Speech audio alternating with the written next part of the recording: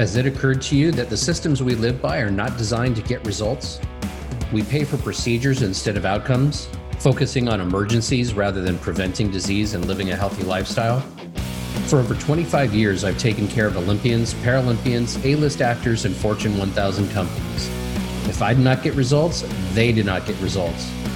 I realized that while powerful people who control the system want to keep the status quo, if I were to educate the masses, you would demand change. So I'm taking the gloves off and going after the systems as they are. Join me on my mission to create a new tomorrow as I chat with industry experts, elite athletes, thought leaders, and government officials about how we activate our vision for a better world. We may agree and we may disagree, but I'm not backing down. I'm Ari Gronich, and this is Create a New Tomorrow podcast.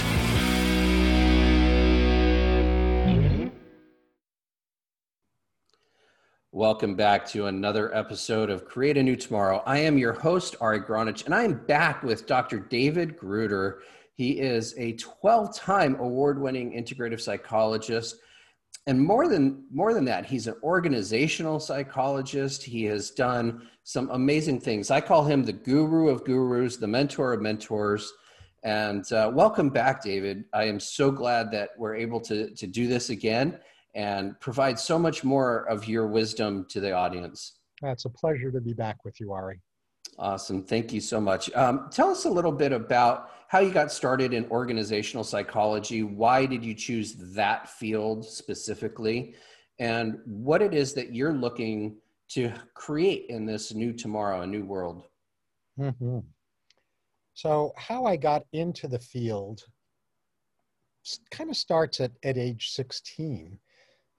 I was expected to become a professional musician and was certainly on track for that. I had started performing as a child in a lot of different capacities. And so I was not being asked, what university are you going to? I was being asked, what conservatory are you going to? And by the time I was 16, in some way that is still kind of magical and mysterious to me, I knew that even though music was and is my first love, psychology was my calling. And I also knew that I was called to have impact on elevating society, not just on individuals. And so in my doctoral program, I selected a doctoral program that was going to enable me to get a PhD that was split between clinical psychology, which is the deep inner work, and organizational development psychology, which is the interpersonal, the work of what happens in groups and systems. And so that was my best way to equip myself to elevate leaders and cultures throughout my career. That's awesome. You know, one of the things that I say a lot is we made this shit up and we can make it up better.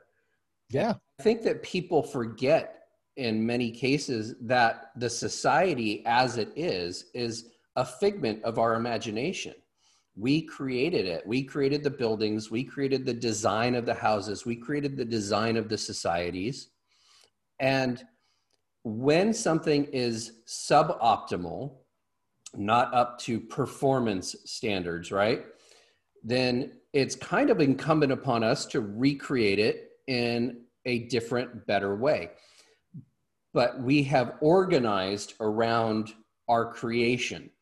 And there's a psychological element to this is how we live, and this is how we're always going to live, and this is how we should live. And we want to go back to the way that it was, right? Or the way that we think it should be. How do you break through that kind of organizational, whether it's in corporations and governments, in whatever, or in families, or in yourself, even the organizational, how you've organized your own being? What would be some tools, some ways that people could think about this a little bit differently so they'd be open to the possibilities? Oh, great question. I agree with you completely. We have massive imaginations as human beings. We're incredible, natural, compulsive storytellers. We make up stories left and right. And So yes, everything we see around us is of our creation. We invented an imaginary thing called a corporation, corporate structure. We invented an imaginary thing called money. I mean, we could go down a whole long list of things that we invented, and then those things started being or seeming real to us. So the tail's wagging the dog in that sense. And so where this starts is with a personal ownership piece and a societal ownership piece. So the personal ownership piece for me has to do with responsibility. I and I alone am responsible for the parts of reality that I pay attention to, for the stories I make up about what those parts of reality that I'm paying attention to mean, for the emotions that the stories I tell myself about the parts of reality that I'm attending to activate in me, and for the words and actions that the emotions I'm having about the stories I'm telling myself about the parts of reality that I'm paying attention to have on those to whom I'm in relationship or with whom I'm in relationship. That to me is the essence of spiritual responsibility. So that's the personal side of it. There's a societal side of it too. Should I go on to that piece, or did you want to? Yes, please. So the societal responsibility part has to do with the intersection of freedom and responsibility, which we seem to have forgotten collectively as a society, even though I know certain individuals who haven't forgotten that, but as a society, we seem to have forgotten it. There are lots of people who are taking the position essentially that the most important thing in society is freedom.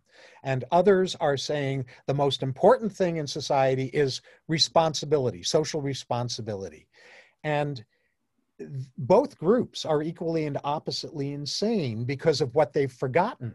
Because freedom without responsibility is narcissism, and responsibility without freedom is tyranny.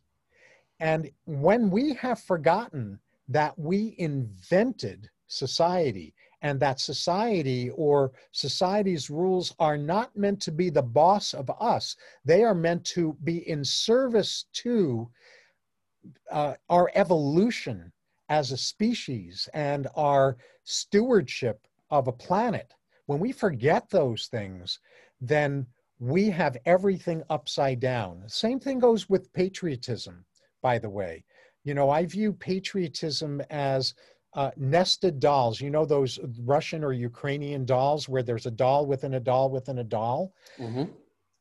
Well, this is something else that we've forgotten as a planet collectively. Again, individuals are exceptions to this, where we take a position that my country comes first, and whatever impact that has on your country, well, that's your problem.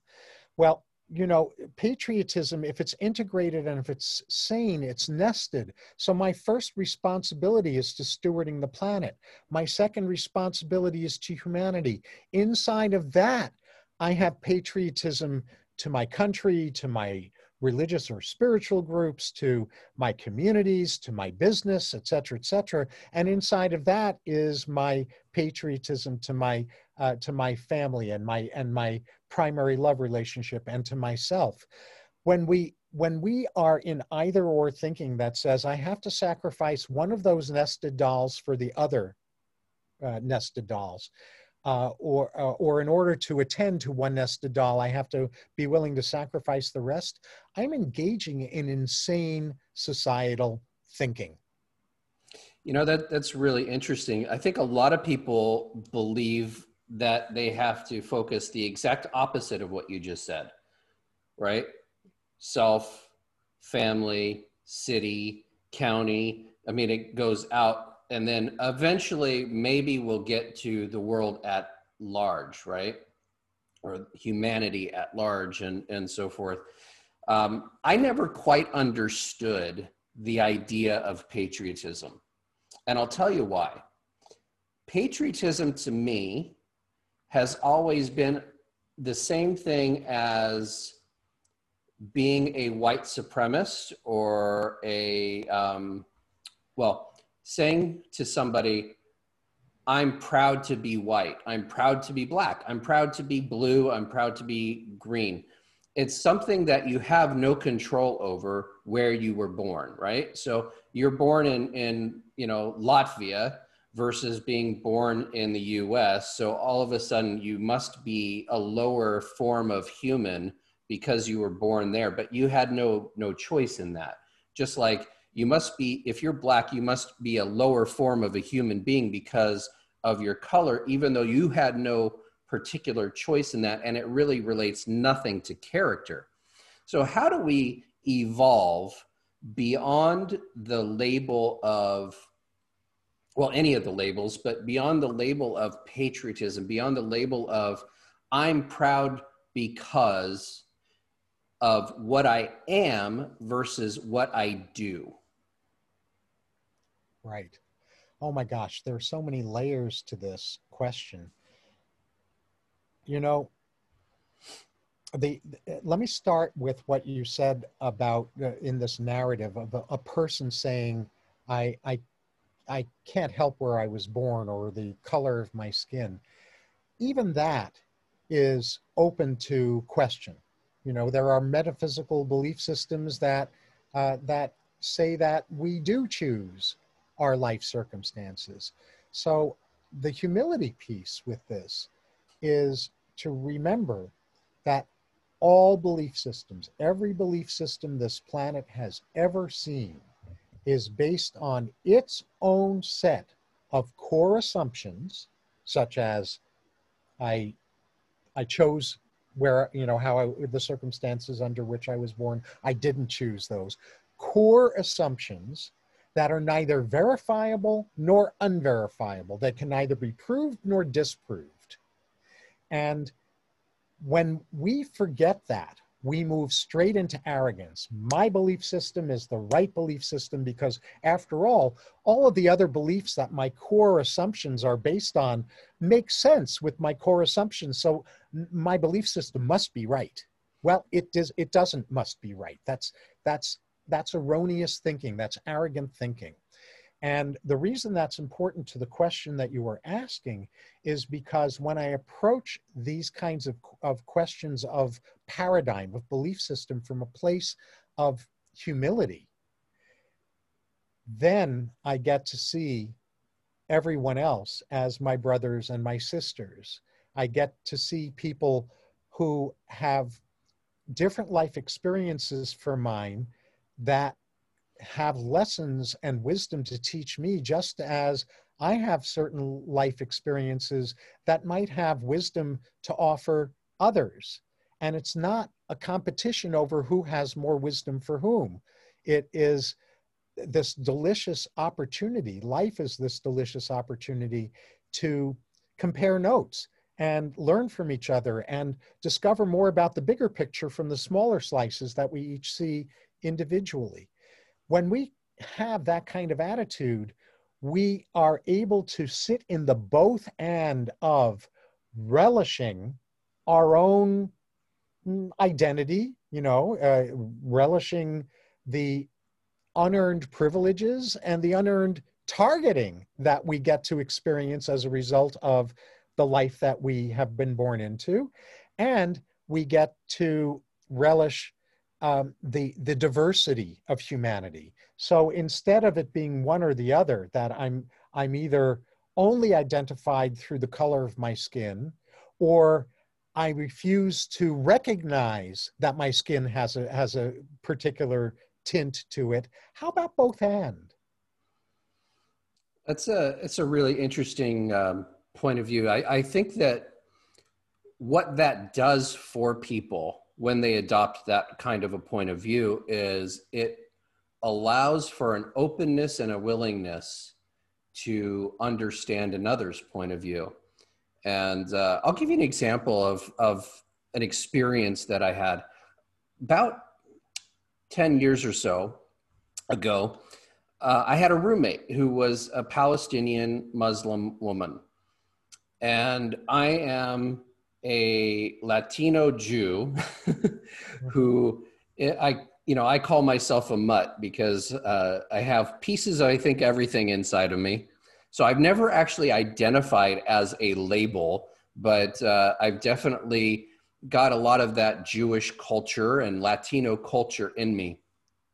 And so she and I would have these amazing conversations about the Palestinian and Jewish and Israeli conflict, the Muslim and Jewish conflict. And what was fascinating is her cousin was an attorney who worked for Hamas, PLO, and the government of Palestine, and did negotiations with Israel. Mm-hmm. So we actually had an opportunity in those conversations to create some real change, because what I didn't know is she would call him up after we had a conversation and say, okay, you might want to talk to them about this. You might want to, right? You might want to have these kinds of conversations when doing the negotiating. And she was like a sister to me. We didn't have that feeling of being separate, even with our separate thoughts and our separate opinions. We didn't agree on everything for sure, but she was like a sister. We considered ourselves each other family. And that allowed for so much healing within both of us from what we preconceived as what's the word that they use in divorce? Irreconcilable differences? Irreconcilable differences, yes. So what we would consider to be irreconcilable differences became very reconcilable, very common for us to get to a level of understanding where we were the same, where we were different, and how that happened. And I find that what you're saying is that kind of a conversation when doing peace talks would be so beneficial. Yeah, to have that kind of a conversation with the people who disagree with us. And that's whether it's, in this day and age, it's the mask versus the no mask, right? Or the hug versus no hug, social distance versus come together. If we're able to have these kinds of conversations, don't you think we would get along way much better in society?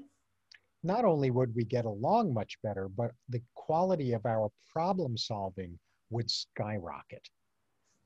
Because when people are in their own silos, when they're in what is in some circles, the circles that study propaganda, they call them information bubbles. They're only getting a reflection of their own beliefs coming back at them from social media and other internet sources, because of how the algorithms are actually set up on the internet, where the algorithms are deciding for us what we're going to get exposed to, what products we're going to get exposed to, what perspectives we're going to get exposed to. And when we're in information bubbles, that's a prescription for divisiveness, because in an information bubble, because all I'm seeing is my own reflection, it's easy to imagine that I must be right. Whereas when we're given these sacred opportunities to really know and interact with people who have very different life experiences and backgrounds than we do, then there's a level of richness that expands our vision of ourselves, of our world, and of what solutions could look like.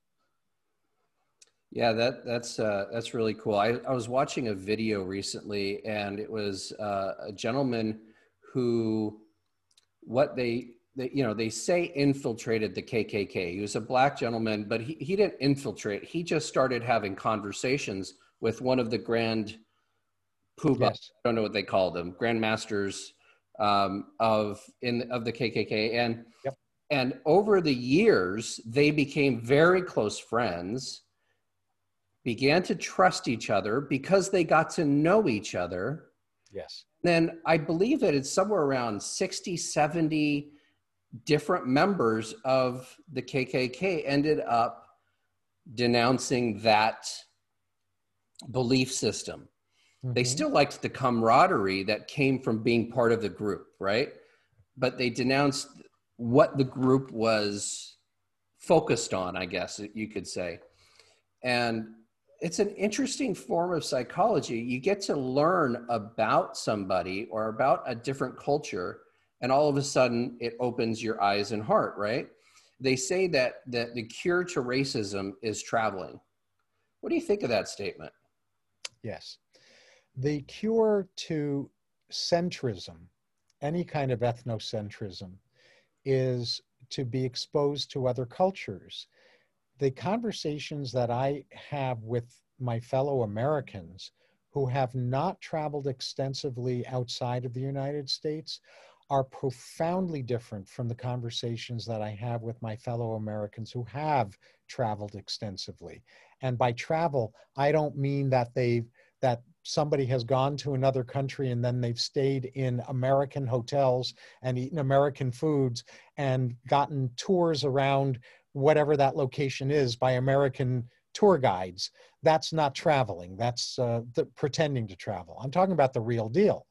And when we're exposed to other cultures, if we have any kind of teachability in us at all, we can't help but be impacted. We can't help but have our worldview expanded.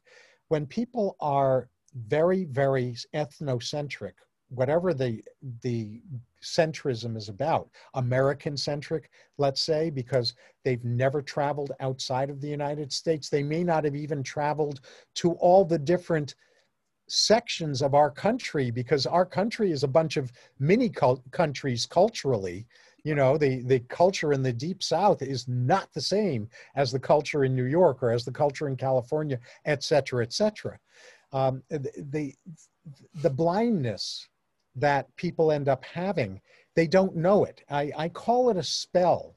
Most people in my experience are under a cultural spell. They don't know how to see that they're under a spell, and therefore they don't know that there's something to get free of. And it's incredibly damaging. Yeah, that's interesting. I'm very good with accents, right? And I used to be able to tell if somebody was from Brooklyn, Queens, the Bronx, Manhattan, which New York accent it was that they had.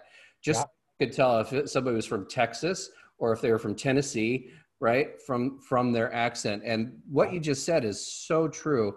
We are such a diverse culture of many different countries. You know, this whole thing about us being a melting pot. And so here's my question to you. If we're a melting pot of all of these different cultures,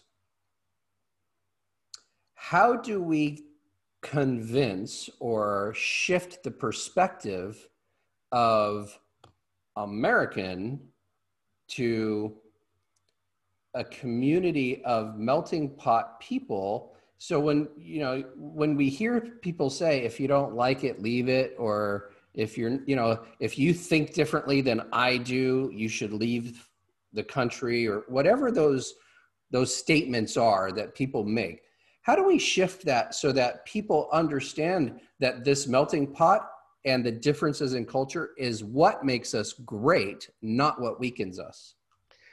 A great question again. I think that what will help a lot is understanding the pendulum swing in the immigrant mindset that we've undergone over the last 80 years or so, 70 years, somewhere in that time frame. There was a time when the immigrant mindset, the dominant immigrant mindset, was you come to the United States and you leave your old country, your old culture behind, and you assimilate into being an American. And what that looked like back then, and I grew up in a family like this, was that you gave up the language of the country that you came from, and you gave up its cultural traditions, and you tried to blend into some notion of what being an American was. And now we are at the other end of that pendulum swing, where we have people that have no desire, some people, not all people, but some people have no desire to assimilate into American society. They want the experience of being in this country while staying fully identified with whatever the culture, country, or languages that they came from. And I think both of those perspectives have massive blind spots. We have to have a common bond, a common sense of purpose and mission. And that common bond is, in the context of the United States, would be the original version of the American dream, the version of the American dream that birthed this country, not the delusional version of the American dream that it was replaced with in the 1950s. And the diversity piece of that is that inside of this common bond that I share with you, I relish my uniqueness as an individual, as a culture, my ability to speak multiple languages, God forbid, like most Europeans are multilingual. Most Americans are not multilingual. And in Europe, there's no fear. When I'm working in Switzerland, there is no fear that I encounter among the Swiss, for example, that they're losing their culture because they're having conversations in French, in German, in Italian, and in one of the native versions of Swiss language, which is called Romanche. There's no feeling of, oh, I'm suddenly not Swiss because I'm speaking all of these languages. There's a both and about that. There's pride in being Swiss and in what the Swiss culture collectively stands for. And at the same time, there's a joy in expressing a flavor of that version of being Swiss. We're missing that in this country. We're missing the both and. We're in a war between blind acculturation or a refusal to acculturate. It's got to be both. That is so true. You know, my grandfather came over to this country when he was 12 years old, I believe, by himself on a boat through Ellis Island, became a multi-millionaire, lost it all, gained it all, lost it all, gained it all. But he spoke 11 languages, 11, Austria, Hungarian, Yiddish, Hebrew, Spanish, French. I mean, he spoke German, a lot of languages because, as a salesman, that was his job. But even before he was 12, growing up in the Austro-Hungarian Empire, he was initially taught, and this was in maybe the late 1800s, early 1900s, he was taught these languages as just you're being born, you're growing up, and you're learning. My parents, on the other hand, my dad, who speaks German and Spanish and English and Yiddish, right? But they only spoke Spanish if they didn't want us to know what they were saying. Right? And so I took a lot of years of Spanish, but I never learned how to speak it fluently or fluidly, I should say. Same with Hebrew. I took Hebrew school, but when I went to Israel, I couldn't speak Hebrew for anything based on how they speak it on the streets, right? Absolutely. So I felt, and every time I've traveled, I have felt so culturally inept because of my lack of being able to speak another language. So what you just said is so true. And I really appreciate you saying that, because when you speak somebody else's language, you get to know their culture much better, right? Especially if you could dream in their language. So you and I came from very similar families. Both sides of my family came from what was then the Austro-Hungarian Empire. One side of my family came from the Austrian side, the other side of the family came from the Hungarian side. And my parents as well, both of whom were born in the United States. It's their parents who came over from Europe. my parents, when they didn't want my brother and me to understand what they were talking about, that's when they talked Yiddish. And when I first started traveling extensively internationally in the 1970s, what I discovered, to my great delight, was that the two fastest ways to access the heart of a country that I was in were to speak its language and eat its food. And hang out with people who were from that country rather than go looking for other Americans to hang out with. And I got huge enrichment from the willingness to be a clumsy imbecile in another language, because what I found very rapidly was that most people in the countries that I visited were very appreciative and forgiving of my inability to speak their language, simply because I was authentically attempting to speak their language. And it opened up all kinds of doors. That's a really good point. When I was in Greece during the 2004 Paralympics, we learned a lot of Greek because I was going to be there for a month, and I had to learn it. I had to learn what they were saying on the trail, the trains and so on. And some of the words that are not appropriate to say, right? So they had us with these butt packs as part of our uniform. But if you called them a fanny pack, well, you were saying something untoward, because fanny means something different in European culture than it does. That's right. Our culture. And so learning those things so that you don't offend, but you also learn, oh, well, that's an odd name for that particular body part, it's an interesting thing. And I would go to this restaurant after a 10, 12-hour day. And this one gentleman was from Boston, but he was from Greece, had lived in Boston, came back to Greece. So he spoke a few languages, and he and I would sit and chat for an hour, 2 hours, 3 hours a night, and just get to know each other. And it was interesting because when I was there, they had the Algerians coming in to the country and doing all of the cheap labor for building the stadiums and so on for the Olympics. Was such an interesting thing for me, because we have in this country what we call the Mexicans, right? It's not Mexican people, it's the Mexicans that will do your cheap labor. And I was thinking, every country's is going to have immigrants that they call taking their jobs and doing this kind of thing.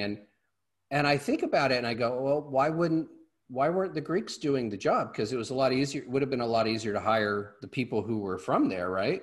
So what is it about us as people in general that think that outsourcing and doing these kinds of things is such a wrong thing versus allowing people who want to work in something that they're good at and like doing, and then we get to do the things that we like doing, right? So how can we balance these two pieces so that they make more sense for people? Mm-hmm. Well, I think it's important to understand with those particular dimensions that there are certain people who look on certain kinds of jobs as being beneath them. There are other people who might not look on a particular job as being beneath them, but the job pays a lower amount per hour than the amount of money that they want to be making per hour. And so they won't take the job because they think it pays too little. And so when we've got, and we've seen this throughout cultures around the world. I mean, the Japanese, for example, had this same kind of attitude toward Koreans for a long time, just as a for instance. You name the culture, there has been this kind of, we're the real people of our country, and then we have these people that really aren't us, but we've got to bring them in because they'll do what we need doing, because they're willing to, and they're willing to get paid less than we're willing to get paid, and we've got more important things to do. That kind of I mean, it's a form of elitism, obviously. It's also partly propelled, though, by in the United States by the old immigrant mentality. You know, my parents, like you're talking about, when my grandparents came to the States, they came penniless.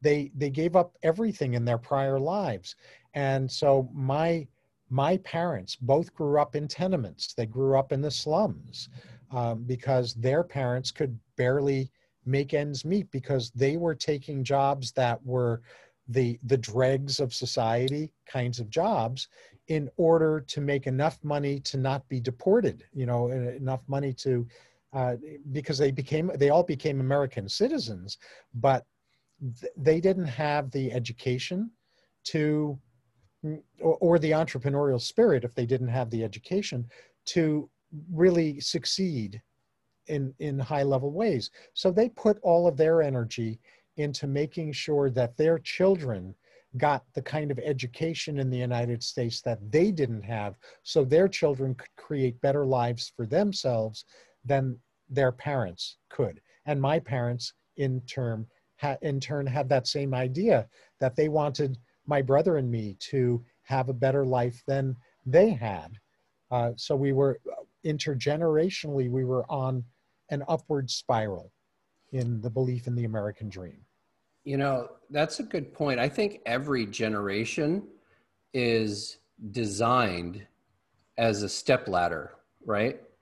And if we continually move up generation to generation to generation up that ladder, we can create something that's incredible. We just have to be willing to shift ladders when that ladder stops, right? So one ladder is 10 feet. We've got to be on a 20-foot ladder to get past so we can switch. And right now we're on this trajectory of people who want to go backwards down the ladder again, right? And people who want to go forwards. We have this big confusion. I think it's a confusion, although a lot of people are very sure of themselves when it comes to progression versus regression. And, you know, progressive and liberal has gotten a bad name. Conservative has gotten a bad name, and those kinds of things. So if we're ever going to change and create a new tomorrow, what are the elements that we have to look at in order to start moving forward on and keep going up the ladder versus regressing down? Mm-hmm. Well, I think first of all, we have in our society a massive pandemic of learned helplessness. Mm. The belief nothing I do makes a difference. The negative things I do don't really impact other people. The positive things I do don't really impact other people. So all I'm left with is let me live for today as much as I can, and you know, I probably won't be alive in 10 years, so who cares? And so there's a nihilistic, you know, self-serving kind of undercurrent in parts of our society. There's a learned helplessness undercurrent in parts of our society.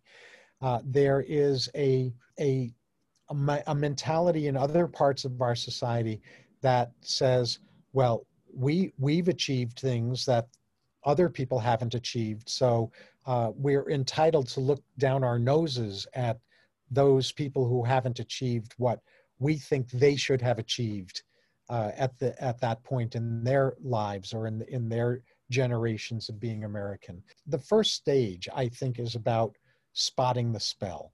It's about waking up to the ways in which our minds, there's a battle for our brains that's going on, and waking up to the ways that our minds are being hijacked, or that attempts to hijack our minds are occurring on a daily basis across the political and ideological spectrums.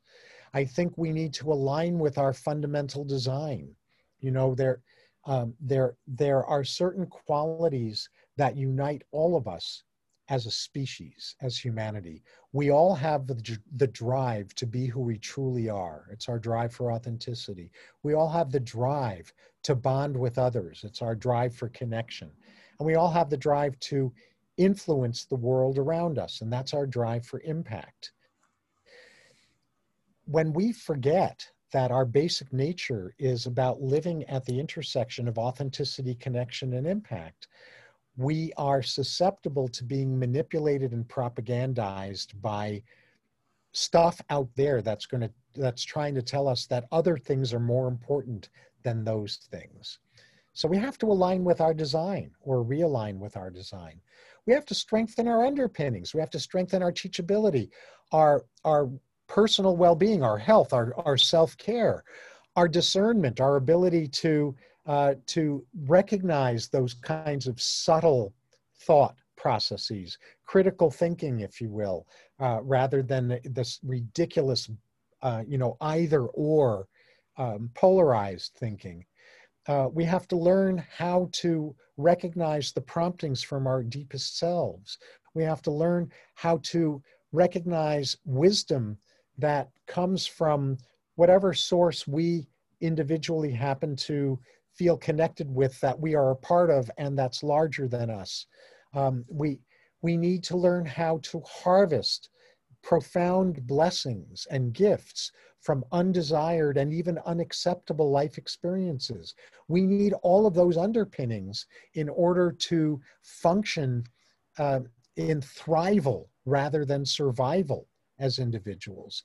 We need to learn how to have right relationship with our power rather than to either run from power because the role models we see around power are modeling really screwed up dysfunctional versions of power, so we want nothing to do with power, or to pursue dysfunctional power. And we need to be really good at facilitating repair and evolution in whatever spheres of influence we're called to have positive impact. If we're all doing that, if we're all busy doing those kinds of things, then our differences become cherished and our common bond becomes sacred. And when we get that way of functioning as a society, the way we're going to function is vastly different from how we're functioning today. Yeah, there was a number of things that you said there that I really enjoyed hearing.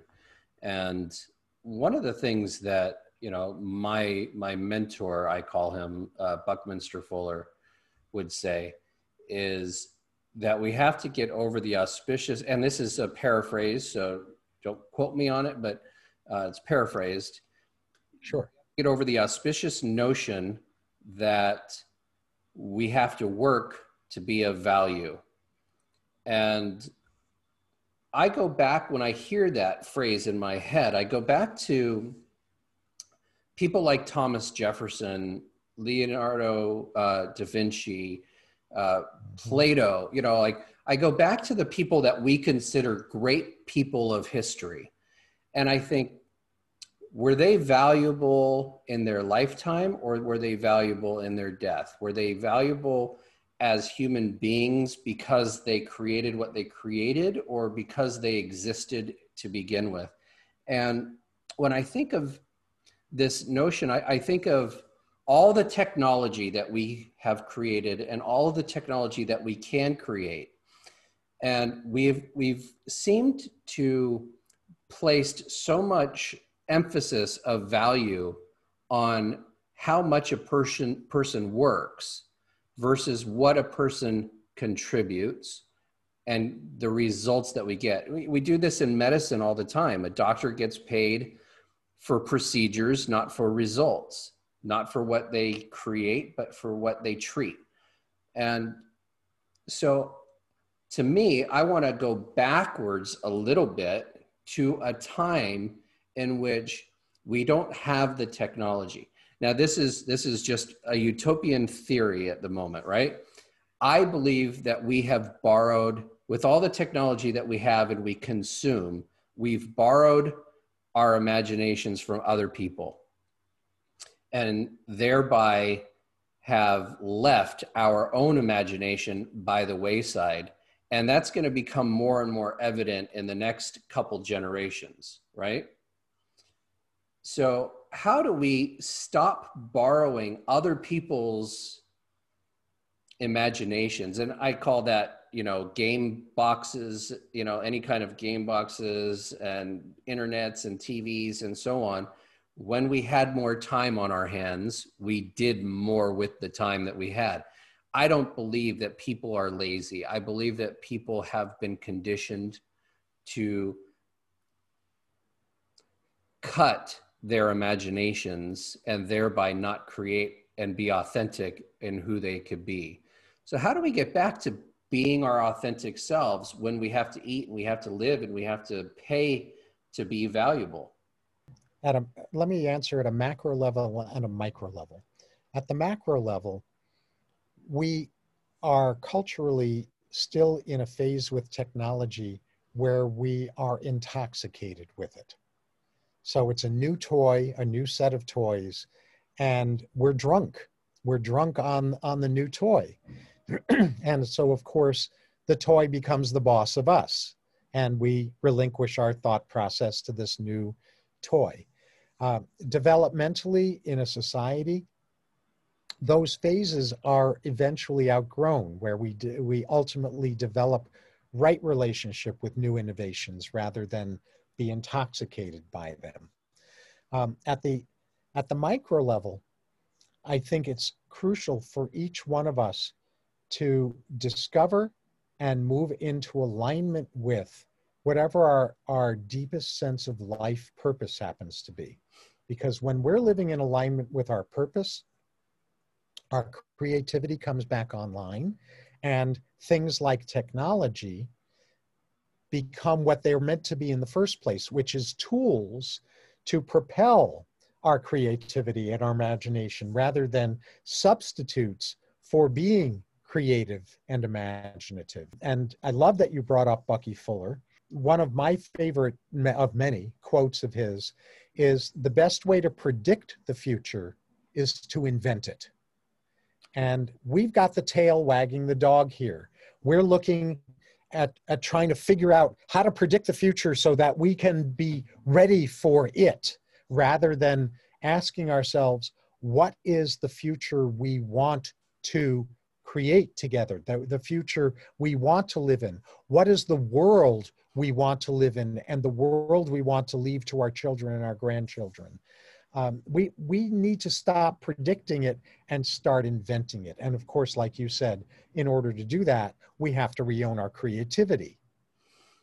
Absolutely. I'd like you to maybe expand on that a little bit, these ideas, because this is really what my book and this podcast is about, is how do we go about with tools, with techniques, with training, with mindset, how do we go about taking this world that we created, right?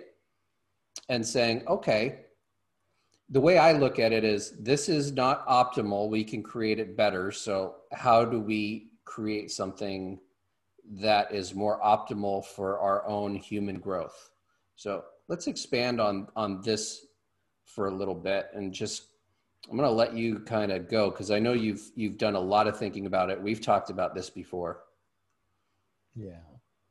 Well, on a brass tacks level, we can simply start making a habit of doing what is already being done in a more narrow way in high functioning companies. In a high functioning company, among other things, one of the traditions or rituals in a high functioning company is that teams get together regularly, not just once in a while. They get together regularly, and they ask the question, what's working well, and why does that matter? What positive impact do those things that are working well have? And then they ask a second question, what could be even better? What would be even better ifs? What if we did this and that and this other thing differently? Why would that matter? What positive impacts would the up-leveling of best practices have?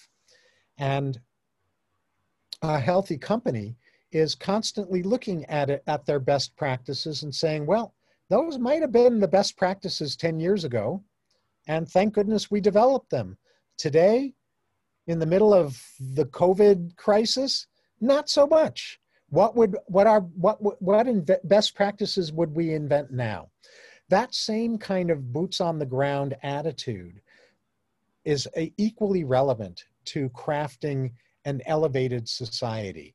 We need to look at what's working well and why that matters so that we will do those things more. And we need to look at the even better ifs and how different changes and improvements are going to elevate our functioning as a society. So, you know, if we're looking at, let's just say capitalism, for example, most people don't know that there are two versions of capitalism and one version of something else that gets called capitalism but isn't. And most people just, you know, lump all of those things together. And so there are a lot of people in society that are viciously, fiercely anti-capitalism. Well, when I ask those people to tell me their version of capitalism, what they inevitably describe is what I and others who study this call sociopathic capitalism, the sociopathic version of capitalism, where I manipulate you into buying what you don't need at a price you can't afford, and I'll manipulate you so well that I'll convince you that doing that makes you happy. That's sociopathic capitalism. Or I'll make profits at the expense of killing off the environment. That's sociopathic capitalism. When I ask people who are anti-capitalist how they define capitalism, they invariably define sociopathic capitalism. They have no idea that there's such a thing as healthy capitalism or collaborative capitalism, the way that you and I know about, where we're creating win-wins. And then there's a third group that defines capitalism in a way that has nothing to do with capitalism. They're defining a completely different economic system that I call debtism, which is borrowing against an uncertain future in order to prop up the illusion of a lifestyle in the present.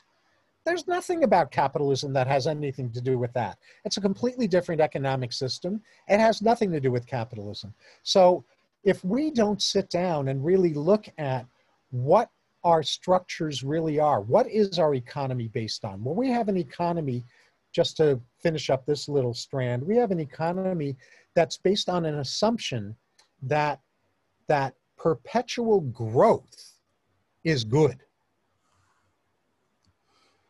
And most people just buy it. They buy it as an economic assumption. That's an example of a belief system that has an assumption that's neither verifiable nor unverifiable. It's neither true nor false that perpetual growth is good. What we have to have the courage to look at is, what are the costs of perpetual growth? What are the prices of perpetual growth? And is there a way to continue to grow sanely, because evolution is part of our makeup, but to not make growth the boss of us? What about the notion of enoughness? What about the notion of sustainability? And looking at growth in those frames of reference. So until we find the courage to say, we have to reevaluate what patriotism is, what the American dream is, if we're in the United States, or what the dream of our country is if we're elsewhere, what economics looks like, what happiness looks like, what growth looks like, what alignment with being stewards of a planet looks like. Until we have the courage to sit down and ask these kinds of questions without getting into polarized, divisive arm wrestling matches over ideological addiction, we will continue to devolve into the opposite of utopian future. It's a dystopian future that we are actually co-creating right now. And yet at the same time, everyone says, well, we don't want a dystopian future, but no, we're not going to look at our basic assumptions. That's nuts thinking. That's insane. That is cultural opposite of mental health as a culture.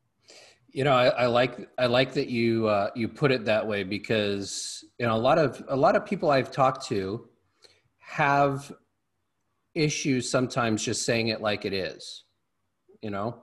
And the truth is that if you're not saying something as it is, matter of factly, then you're doing a disservice to the situation at hand, you know?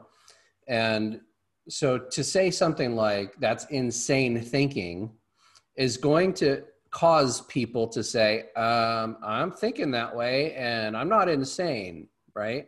Therefore, you must be insane for saying that. Exactly. Therefore, be insane. Thank you so much for listening to part 1 of this interview. Stay tuned for the next episode when we resume this conversation right from where we left off. Thank you for listening to this podcast. I appreciate all you do to create a new tomorrow for yourself and those around you. If you'd like to take this information further and are interested in joining a community of like-minded people who are all passionate about activating their vision for a better world, go to the website createanewtomorrow.com and find out how you can be part of making a bigger difference. I have a gift for you just for checking it out and look forward to seeing you take the leap and joining our private paid mastermind community. Until then, see you on the next episode.